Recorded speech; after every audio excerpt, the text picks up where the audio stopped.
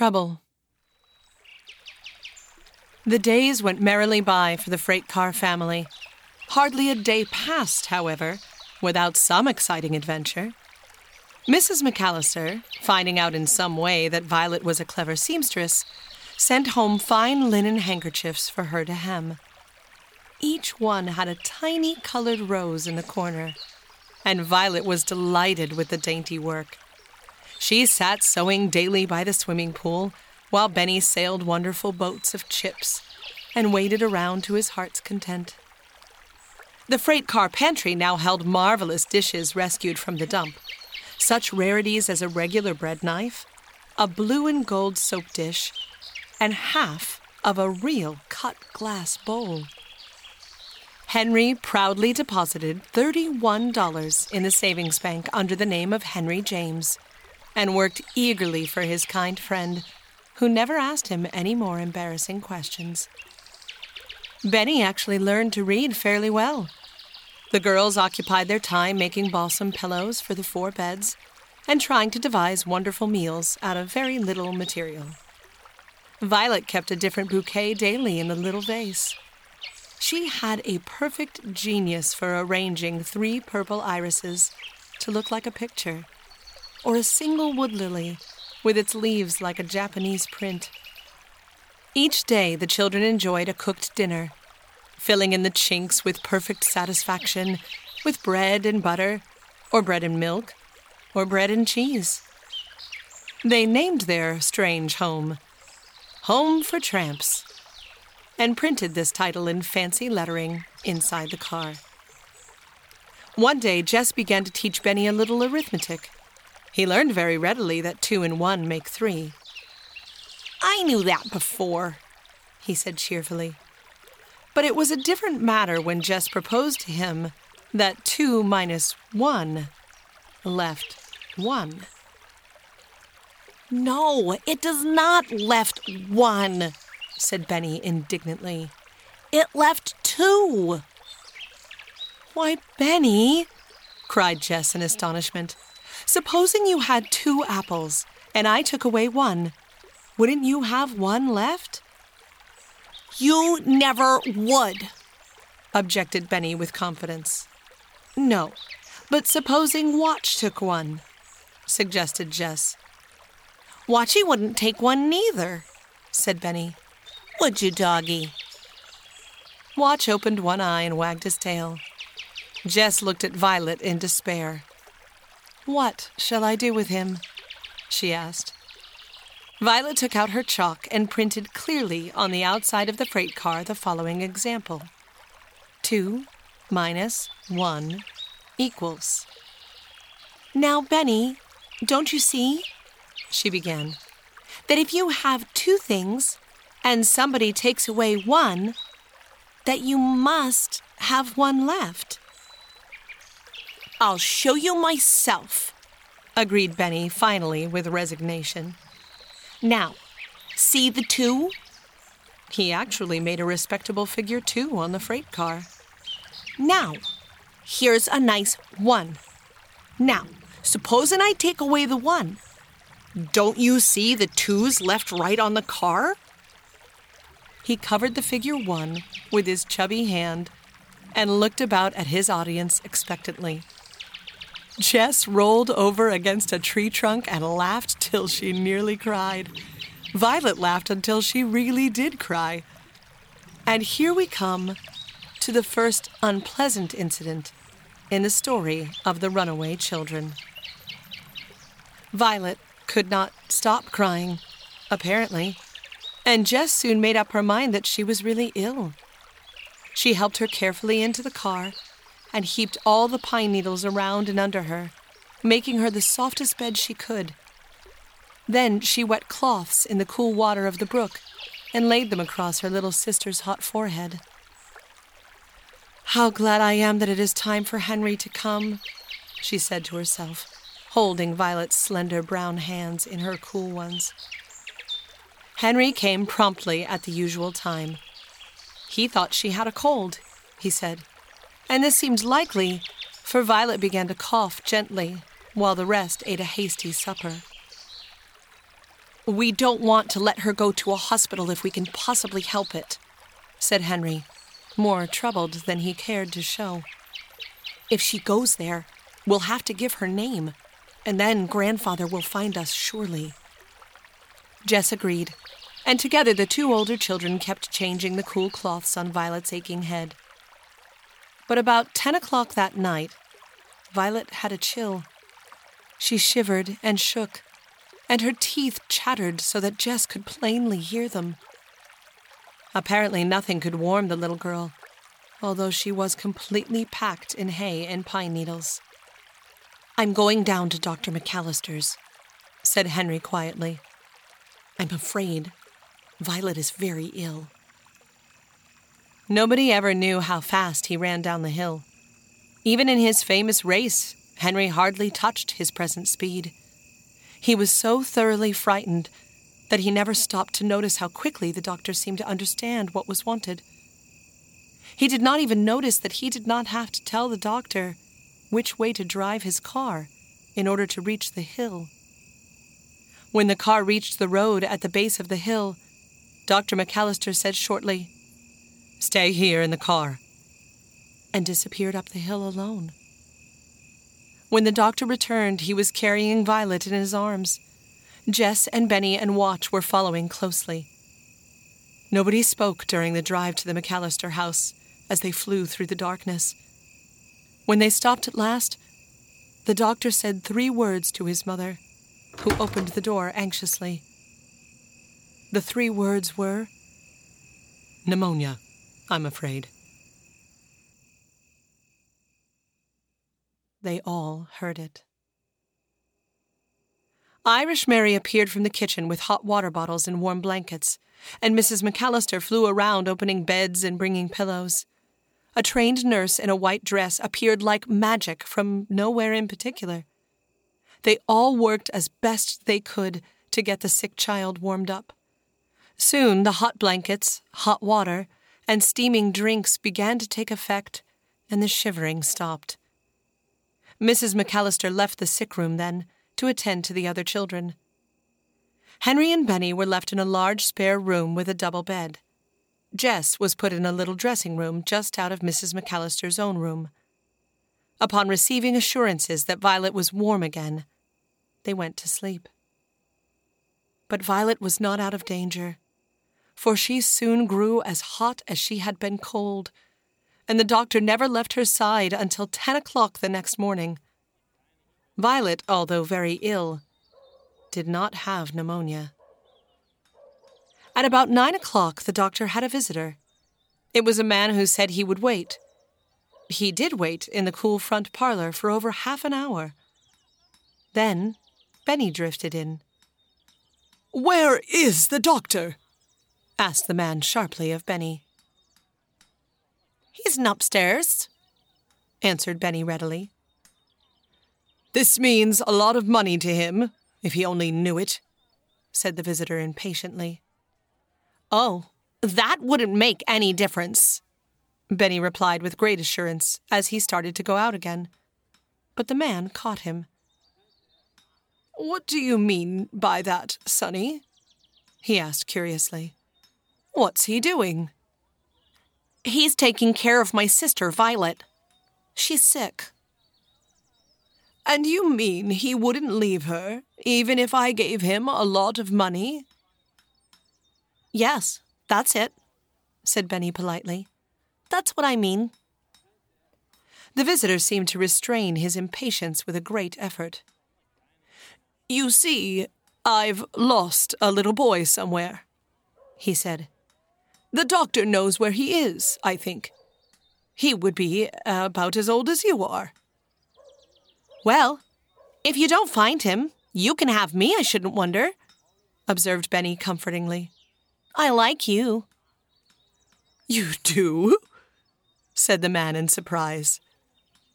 "That's because you've got such a nice soft suit on," explained Benny, stroking the man's knee gently. The gentleman laughed heartily.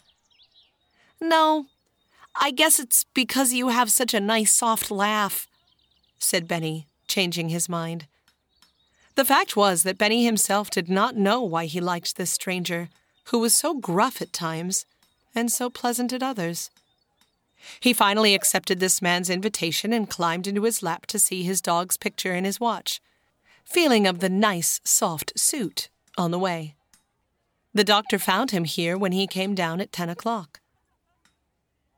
"Better go and find Watch, Benny," suggested the doctor. "Perhaps someday I'll come again," observed Benny to his new friend. "I like your dog. I'm sorry he's dead." And with that, he scampered off to find Watch, who was very much alive. "I expected you, Mr. Cordis," said the doctor, smiling, "only not quite so soon."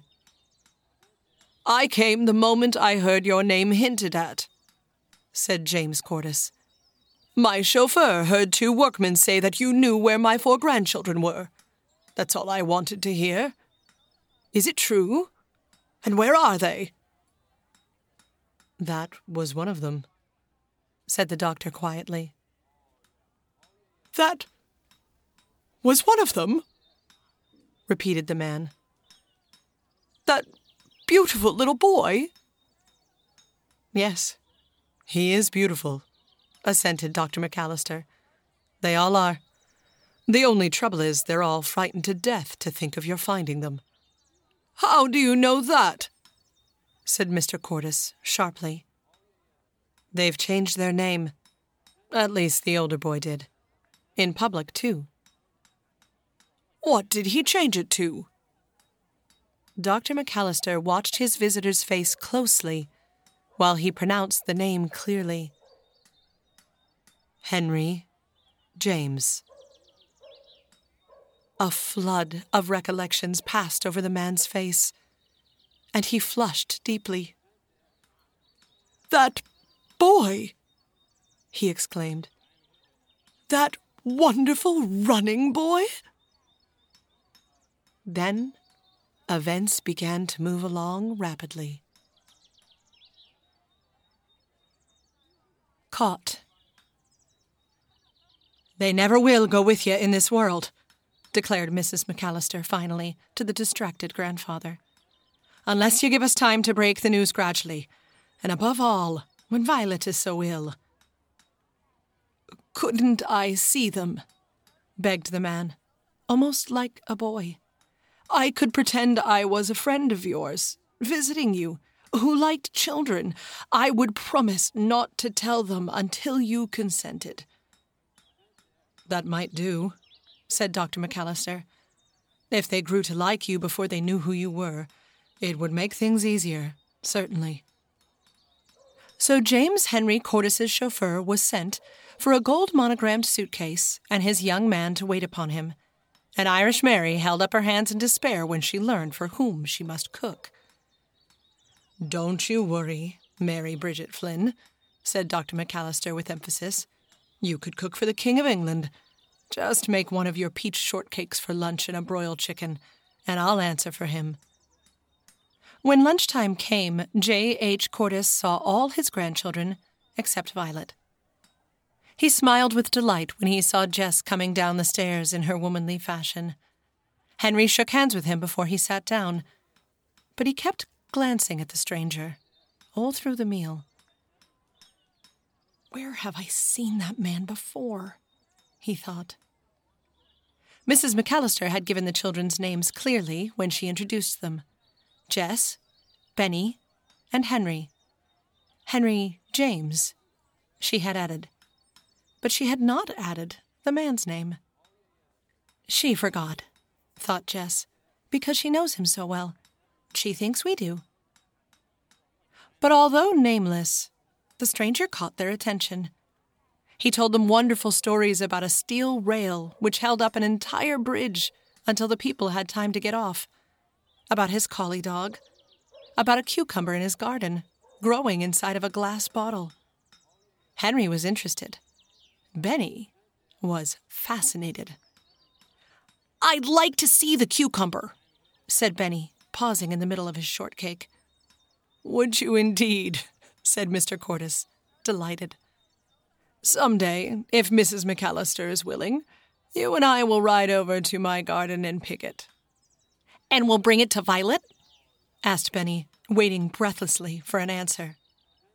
"We'll bring it to Violet," agreed Mr. Cordes, resuming his shortcake. After lunch, he went to sleep in the easy chair in the doctor's big office. That is, he threw his head back and shut his eyes, and breathed very heavily. Jess went through the room once with ice water, humming, "For Violet was better." But the moment she saw the stranger asleep, she stopped her singing abruptly and tiptoed the rest of the way. Then, as suddenly, she turned around and came back, and very carefully shoved a cushion under the man's feet. It was so gently done that even if he had been really asleep, he would have never wakened.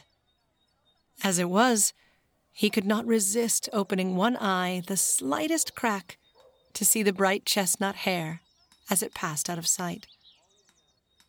"No," he thought to himself, "if she really hated me, she would never have done that."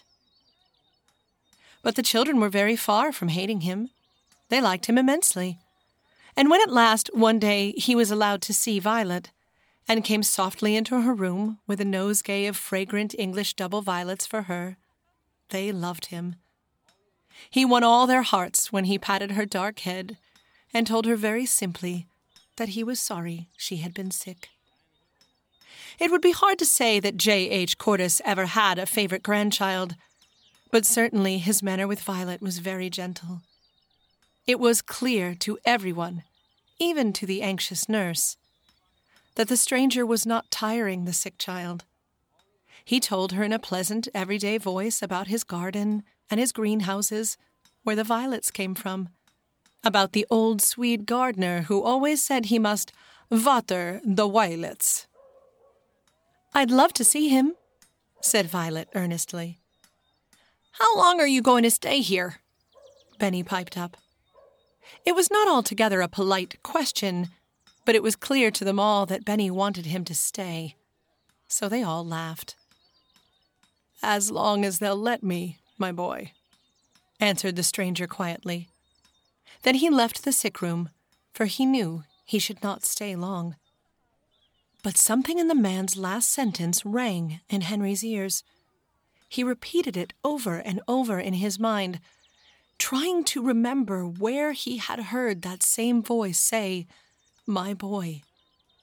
He made an excuse to work in the flower beds along the veranda, in order to glance occasionally at the man's face as he sat under a tree reading. Often Henry thought he had caught hold of his truant memory, but then the man turned his head and he lost it again altogether.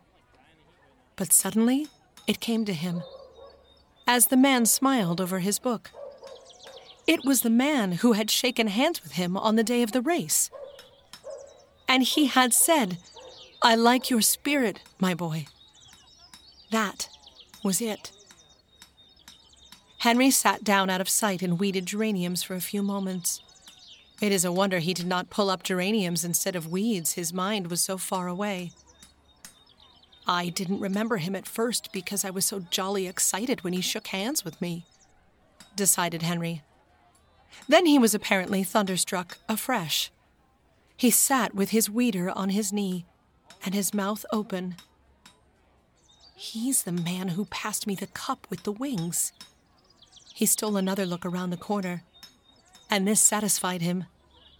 "Same man exactly," he said. When he had finished the flower bed, he thought he heard the young doctor moving in his office. He stuck his head in the open door. The doctor sat at his desk, taking notes from a book. "Do you know who presented the prizes at Field Day?" asked Henry curiously. "Know what his name was?" "James Cordes, of the steel mills," replied the doctor carelessly. "J.H. Cordes, over in Greenfield." Dr. McAllister, to all appearances, returned to his notes. His eyes were lowered at any rate. But for Henry, the skies were reeling. He withdrew his head and sat still on the step. That delightful man? His grandfather? It was impossible. He was too young to begin with. Henry expected a white-haired gentleman with a cane and a terrible voice, but all the time he knew in his soul that it was not only possible, but really true. He recalled the man's reply to Benny's direct question.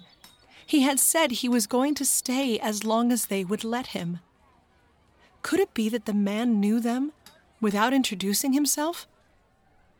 A perfect torrent of thoughts assailed Henry as he sat crouched on the office steps. It was clear to him now that Mrs. McAllister had failed to mention his name on purpose. It was a wonder Benny hadn't asked what it was, long before this. He noticed that the man was getting out of his chair under the trees. It's now or never, thought Henry. I've got to know. He walked eagerly after the man who was going toward the garden with his back turned. Henry easily caught up with him, breathing with difficulty. The man turned around. Are you James Henry Cordes of Greenfield? Panted Henry. I am, my boy, returned the man with a long look. Does that question of yours mean that you know that I know that you are Henry James Cordes?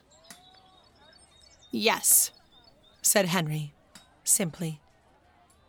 The man's eyes filled with tears, and J.H. Cordes of the Steel Mills shook hands for the third time with his grandson, H.J. Cordes, of the Home for Tramps. A new grandfather. In less than an hour, the town was buzzing with the news. The chauffeur told the maids, and the maids told the grocery man, and the grocery man went from house to house telling that old James Cordes had found his 4 grandchildren at last. In fact, the biggest part of the town knew it before the children themselves. Jess and Benny came across the lawn to select some white moonflowers for Violet's tray. They were just in time to hear Henry say, "But, grandfather." "Grandfather?" echoed Jess, whirling around to gaze at them. "Yes, Jess," said Henry eagerly. "He's the man we've been running away from all this time." "I thought you was old," observed Benny, "and awfully cross. Jess said so." "I didn't know, Benny," said Jess, turning pink. "To think of running away from this kind friend." But her grandfather did not seem to mind. He stroked her short, silky hair and proposed that they all go up into Violet's room with the moonflowers. There was no stopping Benny. He rushed into Violet's room, dragging his grandfather by one hand and shouting, "It's Grandfather, Violet, and he's nice after all. I shouldn't wonder." When Violet at last understood just what Benny was trying to tell, she was perfectly happy to rest against her ruffled pillows with one hand curled about her grandfather's arm and listen to the rest. "Where have you been living?" demanded Mr. Cordes at last. The whole company looked at each other, even Dr. McAllister and his mother. Then they all laughed as if they never would stop. "You just ought to see," observed Dr. McAllister, wiping his eyes. "What?" said the children all at once. "You never saw it in the daytime." "You don't mean it," returned the doctor, teasing them. "I have seen it quite a number of times in the daytime." "Seen what, in heaven's name?" asked Mr. Cordes at last. Then they told him, interrupting each other to tell about the beds of pine needles, the wonderful dishes, the freight car roof over all, the fireplace, and the swimming pool. "That's where Violet got her bronchitis," observed the doctor, "sitting by that pool. She shouldn't have done it. I thought so from the first." "You thought so?" repeated Henry, puzzled. "How did you know she sat by it? I'm sure I didn't myself." "I was your most frequent visitor," declared the doctor, enjoying himself hugely. "I hope you were our only one," said Jess with her mouth open. "Well, I think I was," said the doctor. "The first night after Henry mowed my lawn, I followed him as far as the hill, to see where he lived. "Why did you do that?" interrupted Mr. Cordes. "I liked his looks," returned the doctor, "and I noticed that he didn't tell much about himself, so I was curious." "But you surely didn't see the freight car then?" said Jess. "No, but I came back that night and hunted around," replied Dr. McAllister. "At about 11 o'clock!" Henry cried. The doctor assented. "Our rabbit!" said Henry and Jess together. "I made as little noise as possible when I saw the freight car. Then I saw the door move, so I thought someone was inside. And when I heard the dog bark, I was sure of it, and went home." "But you came back?" questioned Jess. "Yes. Every time I knew all of you were safe in my garden, I made you a little visit, just to be sure you were having enough to eat and enough dishes." The doctor laughed. "When I found you had a strainer and a vase of flowers and a salt shaker and a glass-cut punch bowl, I stopped worrying." "Didn't you suspect they were my children?" demanded Mr. Cordes. "Didn't you see my advertisement? Why didn't you notify me at once?" "They were having such a good time," confessed the doctor. "And I was, too. I just wanted to see how long they could manage their own affairs. It was all tremendously interesting. Why, that boy and girl of yours are born business managers, Mr. Cordes." Mr. Cordes took note of this. "But I don't see yet how you knew Violet sat by the pool," said Jess curiously. "You couldn't know that, of course," replied the doctor. "I went up twice when I knew Henry had taken the dog down to my barn to catch rats. I hid behind the big white rock with the flat top." "That's Lookout Rock," explained Jess, "where we used to let Benny watch for Henry. But we didn't hear you." "No," said Dr. McAllister. "I didn't even snap a twig those times. But I had the very best time when I went with Mother." "Have you seen it too?" cried the children. "I have indeed," returned Mrs. McAllister. "I have even had a drink from your well." "Everyone has seen it but me," said Mr. Cordes patiently. "We'll show it to you," screamed Benny. "And I'll show you my wheels made on a cart and my bed made out of hay and my pink cup." "Good for you, Benny," said Mr. Cordes, pleased. "When Violet gets well, we'll all go up there.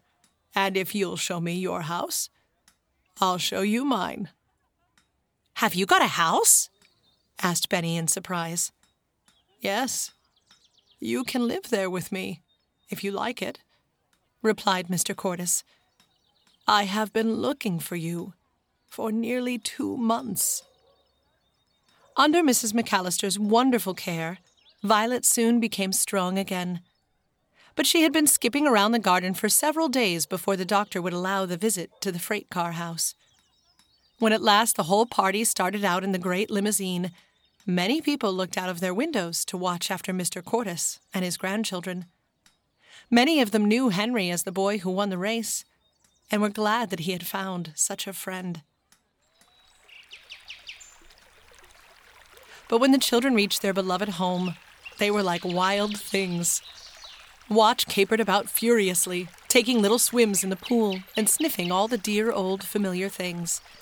Mr. Cordes seated himself on a rock and watched them all, exchanging a glance now and then with Mrs. McAllister and her son. "See our building?" shouted Benny, for that was what he always called the fireplace. "It burns really, too. And this is the well, and this is the dishpan, and this is the refrigerator." At last, everyone climbed into the car itself, and Mr. Cordes saw the beds, the cash account on the wall, the wonderful shelf, and each separate dish. Each dish had a story of its own. "That's more dishes than I have," observed Mr. Cordes. Mrs. McAllister, who knew what his dishes were, was silent. They ate chicken sandwiches on the very same tablecloth, and Benny drank from his pink cup, and Watch couldn't understand why they went away at all. But it was a trifle cool on the hill now when the sun began to sink, and after rolling the door shut, they left regretfully. "Tomorrow," suggested Mr. Cordis as they drove home, "will you all come and see my house?" "Oh, yes," agreed the children happily, little dreaming what was in store for them on the next day and all the days to come. A united family. Mr. Cordis had been planning this day for more than a week. He had sent his most trusted foreman to his own beautiful home to superintend matters there. The house was being remodeled entirely after Mr. Cordis's own plans, and everywhere were carpenters, painters, and decorators. On the very day that Mr. Cordis received word that it was finished, he suggested the drive. "Do you live all alone, Grandfather?" asked Benny. "All alone," answered Mr. Cordis. "No company at all." At first, Benny did not consider this the exact truth. He considered a cook company, and also a butler and a housekeeper, and when he saw the array of maids, he kept perfectly quiet. The house was enormous, certainly. It was at least a quarter of a mile from its own front gate, and everywhere were gardens. "Do you live here?" said Henry, thunderstruck, as they rolled quietly along the beautiful drive. "You do too, if you like it," observed his grandfather, watching his face. The inside of the house was more wonderful than even the older children had ever dreamed. The velvet rugs were so thick and soft that no footfall could be heard. Everywhere were flowers. The great stairway with steps of marble rose from the center of the big hallway. But it was upstairs that the children felt most at home. Here the rooms were not quite so large. They were sunny and homelike. "This is Violet's room," cried Benny. It was unmistakable. There were violets on the wallpaper. The bed was snow-white with a thick quilt of violet silk. On the little table were English violets, pouring their fragrance into the room. "What a beautiful room!" sighed Violet, sinking down into one of the soft, cushioned chairs. But all the children shouted when they saw Benny's room. The wallpaper was blue, covered with large figures of cats and dogs, the 3 bears, and Peter Rabbit. There was a swinging rocking horse, nearly as large as a real horse, a blackboard, a tool chest, and low tables and chairs exactly the right size for Benny. There was an electric train with cars nearly as large as the little boy himself. "Can I run the cars all day?" asked Benny. "Oh, no," replied Henry quickly. "You're going to school as soon as it begins." This was the first that his grandfather had heard about school, but he agreed with Henry and chuckled to himself. "The finest schools in the country," he said. This came true, for all the children finally went to the public schools. And are they not the finest schools in the country? In Jess's room, Benny discovered a bed for Watch. It was, in fact, a regular dog's straw hamper, but it was lined with a heavy quilted silk and padded with wool. Watch got in it at once, sniffed in every corner, turned around 3 times, and lay down. Just then, a distant doorbell rang. It had such a low musical chime that the children listened delightedly, never once giving a thought as to who it might be. But almost at once, a soft-footed servant appeared, saying that a man wanted to see Mr. Cordis about the dog. The moment Jess heard that word dog, she was frightened. She had never thought Watch as a common runaway dog, and it always made her uncomfortable to see passers-by gaze curiously at him as he ran by her side. "They won't take Watch away," she whispered to Henry, her breath almost gone. "Indeed they will not," declared Henry. "We'll never, never give him up." However, Henry followed his grandfather and Jess with great anxiety. It was indeed about Watch that the man wanted to talk, and Jess's heart sank again when she saw the dog jump delightedly upon the man and return his caresses with short barks. "He's a runaway, sir, from my kennels out in Townsend," the man explained to Mr. Cordes. "I have 200 Airedales out there, and this one was sold the day before he ran away. So you see, I have to turn him over to the lady I sold him to." "Oh, no, you don't," returned Mr. Cordes quickly. "I will give you 3 times what the dog is worth." The man glanced around uneasily. "I couldn't do that, sir," he explained. "You see, it isn't a question of money. It's a question of my promised word to the lady." Mr. Cordes failed to see. "She can find another dog among 200 Airedales, I guess," he returned. "And besides, you don't know positively that this is the right dog." "Excuse me," replied the man, very much embarrassed. "He's the dog, all right. He knows me, as you see. His name is Ruff, number 3. He has a black spot inside his ear." It was too true. Indeed, at the mere mention of his name, the dog cocked an ear and wagged his tail. But he had seated himself as close to Jess as possible, and licked her hand when she patted him. But it appeared that Henry could understand the man's position, even if Mr. Cordes could not. He now put in a timid word of his own. "If the lady would agree to let the dog go, would you be willing?" "Sure," said the man, shooting a glance at Henry. "I almost know anyone would let us keep Watch, grandfather," said Henry earnestly, "if they knew how much he had done for us." "I'm sure of it, my boy," returned Mr. Cordes kindly. The fact that Henry had been first to make headway with the dog fancier had not escaped him. But it was clear that Jess would not be able to sleep until the matter had been settled. So the moment the man had gone, the children set out from their beautiful new home to the address of the lady who had bought Watch.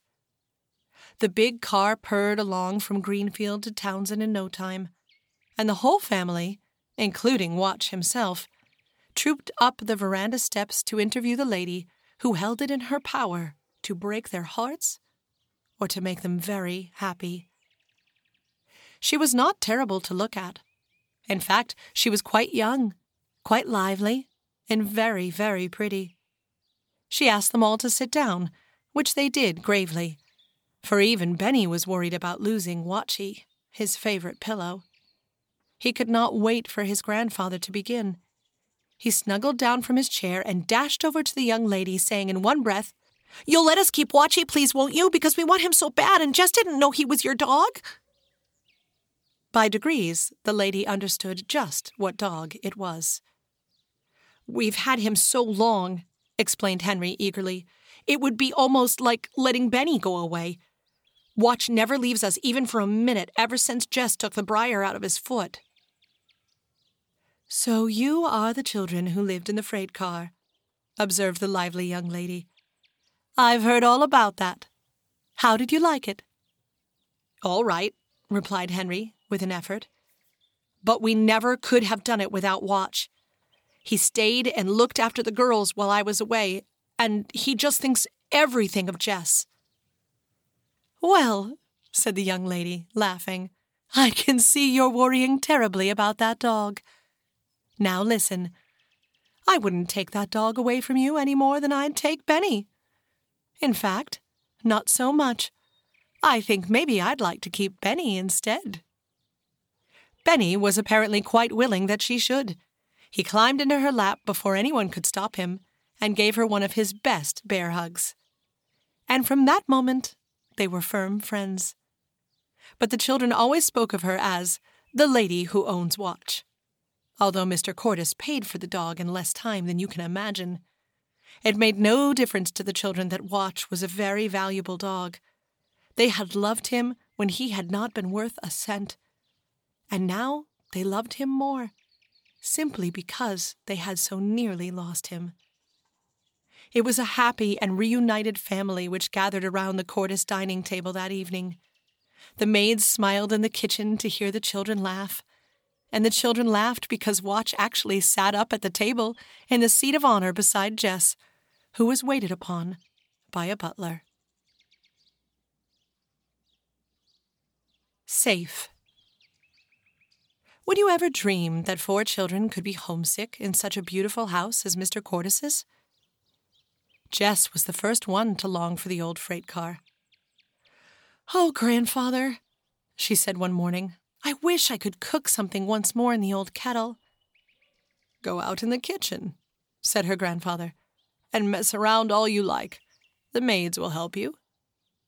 Jess brightened up at once and flew out into the kitchen, where 3 or 4 maids brought her everything she wanted to cook with. And Benny was the last one to wish for his old home. "Grandfather," he said one day, "I wish I could drink this milk out of my own pink cup." This set Mr. Cordes to thinking. He had plenty of pink cups, it is true, but none of them were as dear to Benny as his own. "I think I shall have to surprise you, children," said Mr. Cordes at last. "But before the surprise comes, perhaps you would like to see Benny's pony." Then he led the way to the stables. He owned several beautiful horses already, and nearly a dozen wonderful cars. But nothing was half so interesting as the pony. He was very small, and very fat, and black. His wavy tail was so long that it nearly touched the ground. And his name was Cracker, because his birthday fell on the 4th of July, when firecrackers were popping. Benny took a short ride around the stable, being held on by a groom. But the second time around, he said, "Cracker doesn't need you to hold on to him, I shouldn't wonder," and trotted around with great delight, without help. All the others sat down on the fragrant hay to watch him ride. "What am I going to do when I grow up, Grandfather?" asked Henry. "You're going to take my place, Henry, as president of the steel mills," replied Mr. Cordes.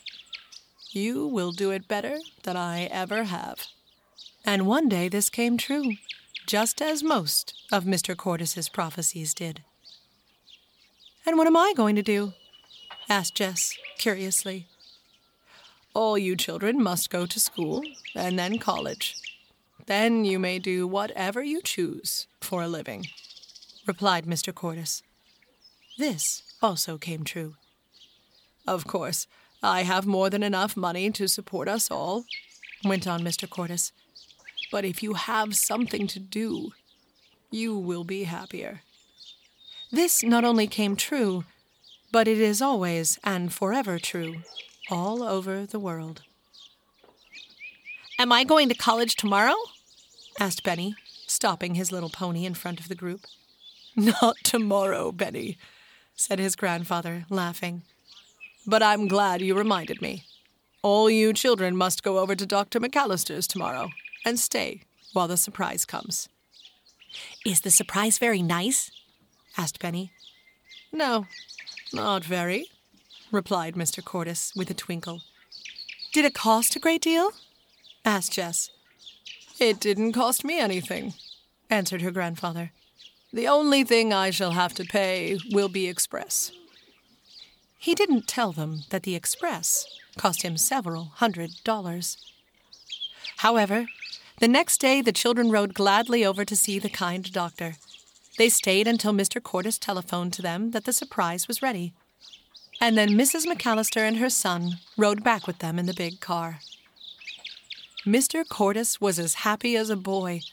He led the merry little procession out through his many gardens, past the rose garden, through the banks of purple asters.